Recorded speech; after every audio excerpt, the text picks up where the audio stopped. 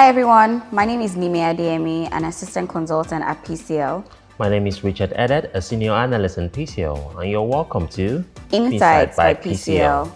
Today we're going to be talking about how learning is changing in the digital age. That's an interesting topic, Nimi.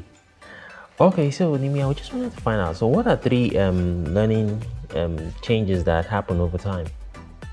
Okay, the first one for me, which is the most apparent, is the change from classroom learning to virtual and e-learning. Of course, with technology and how fast-paced it is, it's no longer efficient, to take out a whole day, 7 hours, to take a classroom training with something that you can do in 2 hours or less, via e-learning or virtual learning.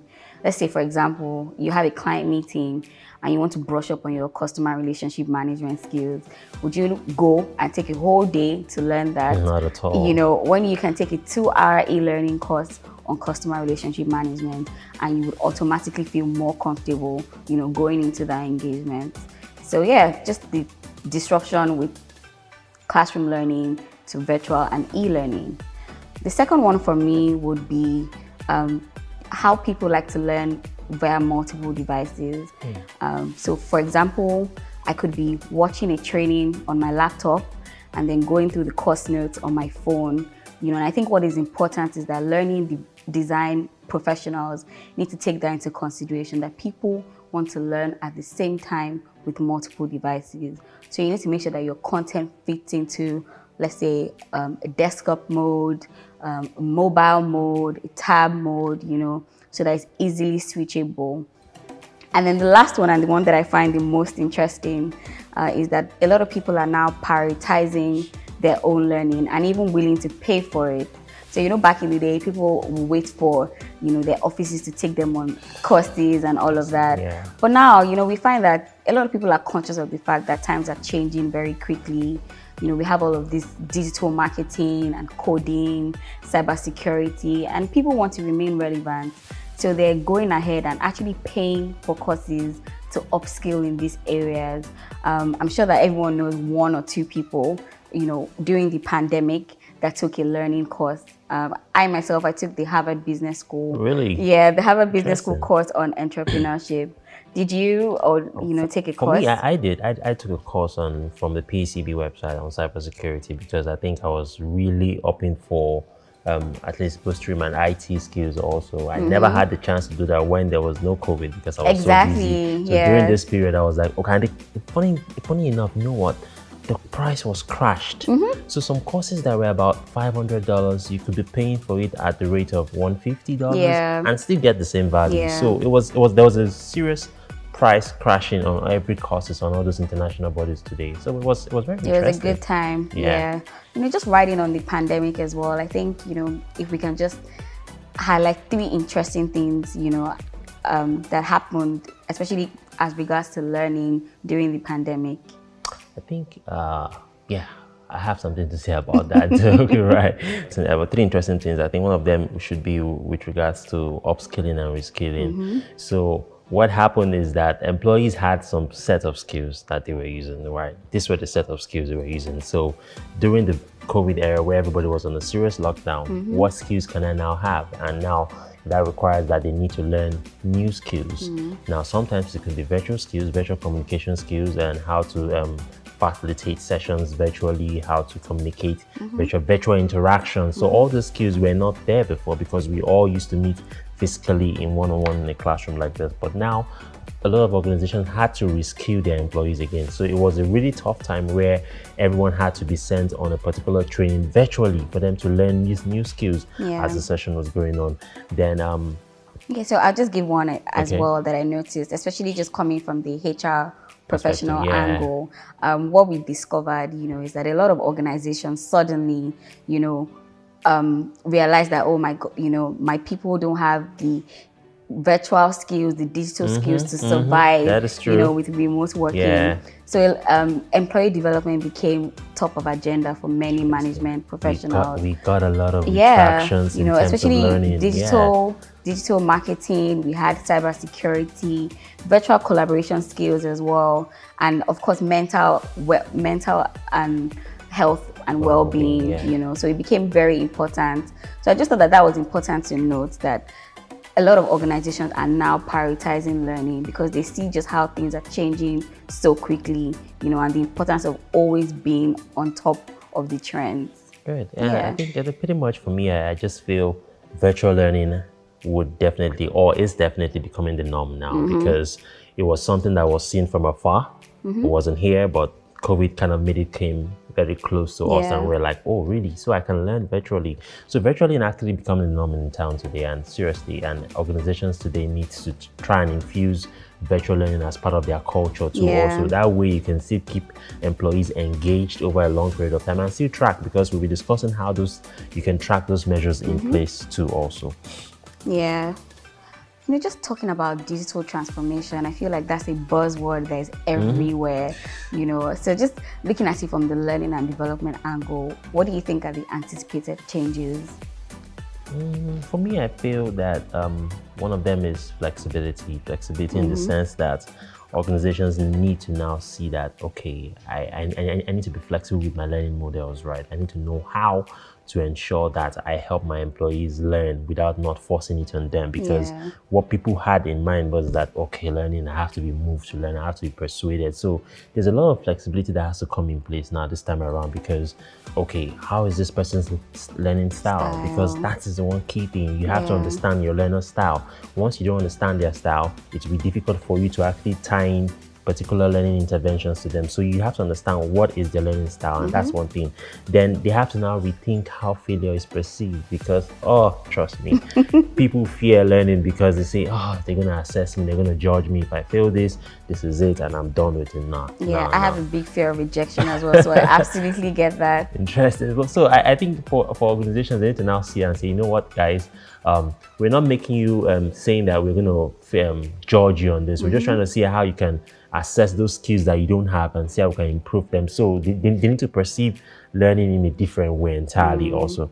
Then one other thing they need to do also is to ensure that they value their feedback, the feedback employees give about a particular learning intervention. And so they have to create a measure in the learning platform whereby employees can put this feedback in, so they can actually check and see that, okay, this is which areas what areas I need to work on, which areas I need to kind of help these employees develop very well too. Especially also, because there's a cost element to it. So you always want to make sure that you're actually measuring what the impact of those interventions are.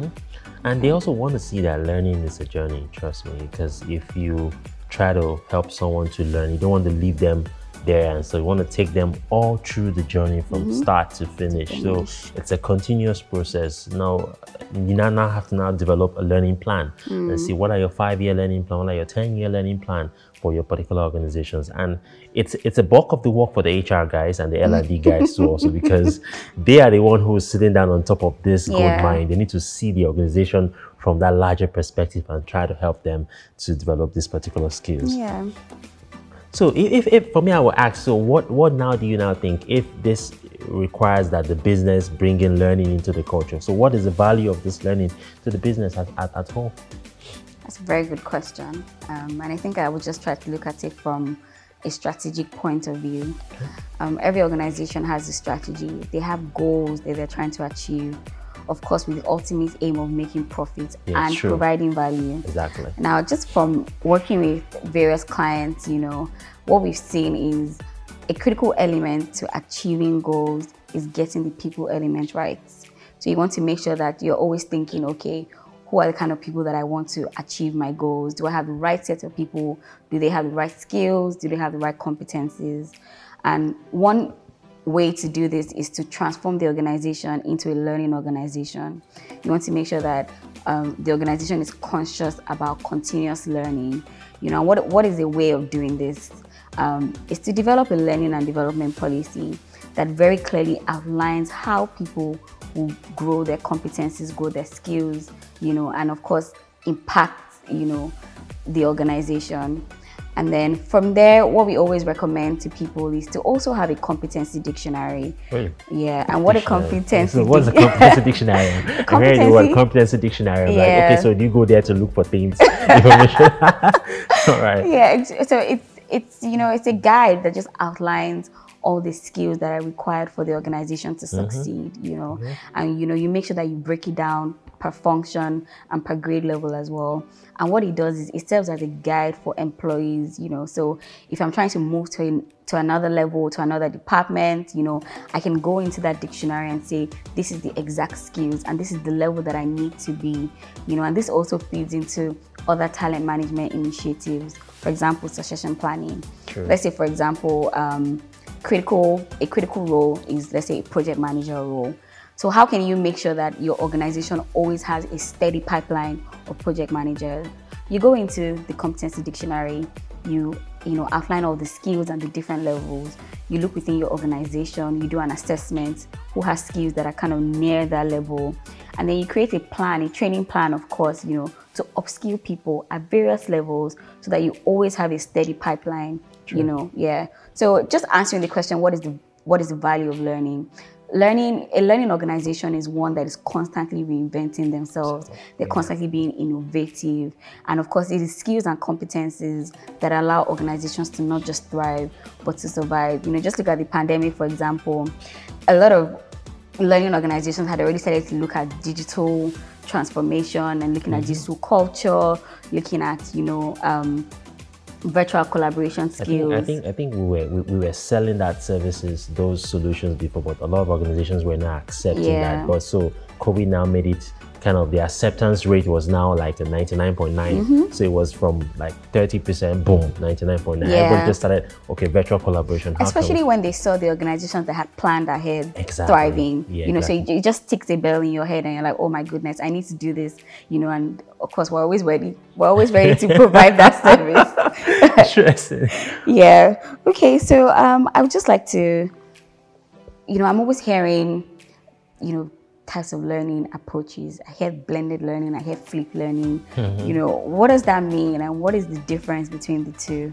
So I'll just take for the blended learning approach. The blended learning approach is pretty much like the conventional classroom training where you come in as a facilitator or as a faculty member and you have kind of exercises and case studies that you want them to work with. Then also you also need to note that the blended learning has to do with ensuring that you infuse some element of e-learning into it also. You have to ensure that that is also part of the learning circle in that particular intervention. So you're like facilitating a session, but you also need to ensure that you check for the learning styles. Now, if the learning styles are not in collaboration with what you have, you need to change your approach to that particular learning intervention. So blended learning just involves you ensuring that you blend how you take the session. So either you make it a video-based session or you make it like a manning class and not just facilitating session or so like that. But for the flipped learning approach, it's more like you're doing a master's program. I know you say you did a master's program some years ago.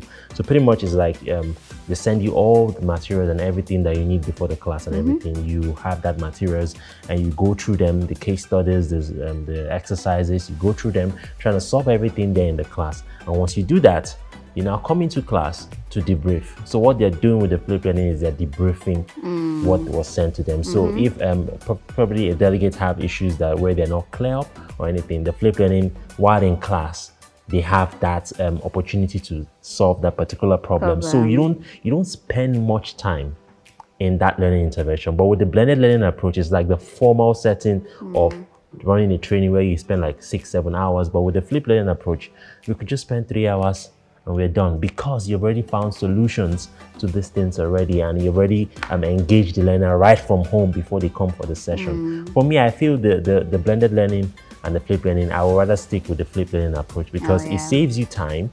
It helps you to kind of not waste so much time deliberating on problems. You have solved all these problems, so you have found the solution. So it requires commitment also from the learners, because the learners need to be disciplined because you're not seeing the faculty there, you're not seeing them there. You need to discipline yourself now to find solutions to this particular problem. So it's a whole element, and so. But I think organizations now have to approach learning from the flipped learning approach point of view, because that's where you now test the level of intelligence, the level of... especially because you want people to understand on their own. Exactly. So you now know, okay, this person is not really fitting for this particular thing. Okay, right. But so, like I said, it's just a learner style. Once you understand the learner style, it'll be easy for you to match up which kind of learning approach you want to kind of put it for them also. So what would be your tip for our viewers? For me, I would say just keep learning. Keep learning, because learning is a journey. It never ends. So you need to ensure that you keep reinventing yourself from time to time. Don't give up on learning. Learning is here to stay. Okay, thank you, Richard. All right. That brings us to the end of today's episode. Thank you so much for your time. Do follow us on all our social media platforms. We would also love to hear your feedback. Thank you again. Once again, my name is Mimi and this is Richard. Richard. All right, have a good day. Thank you.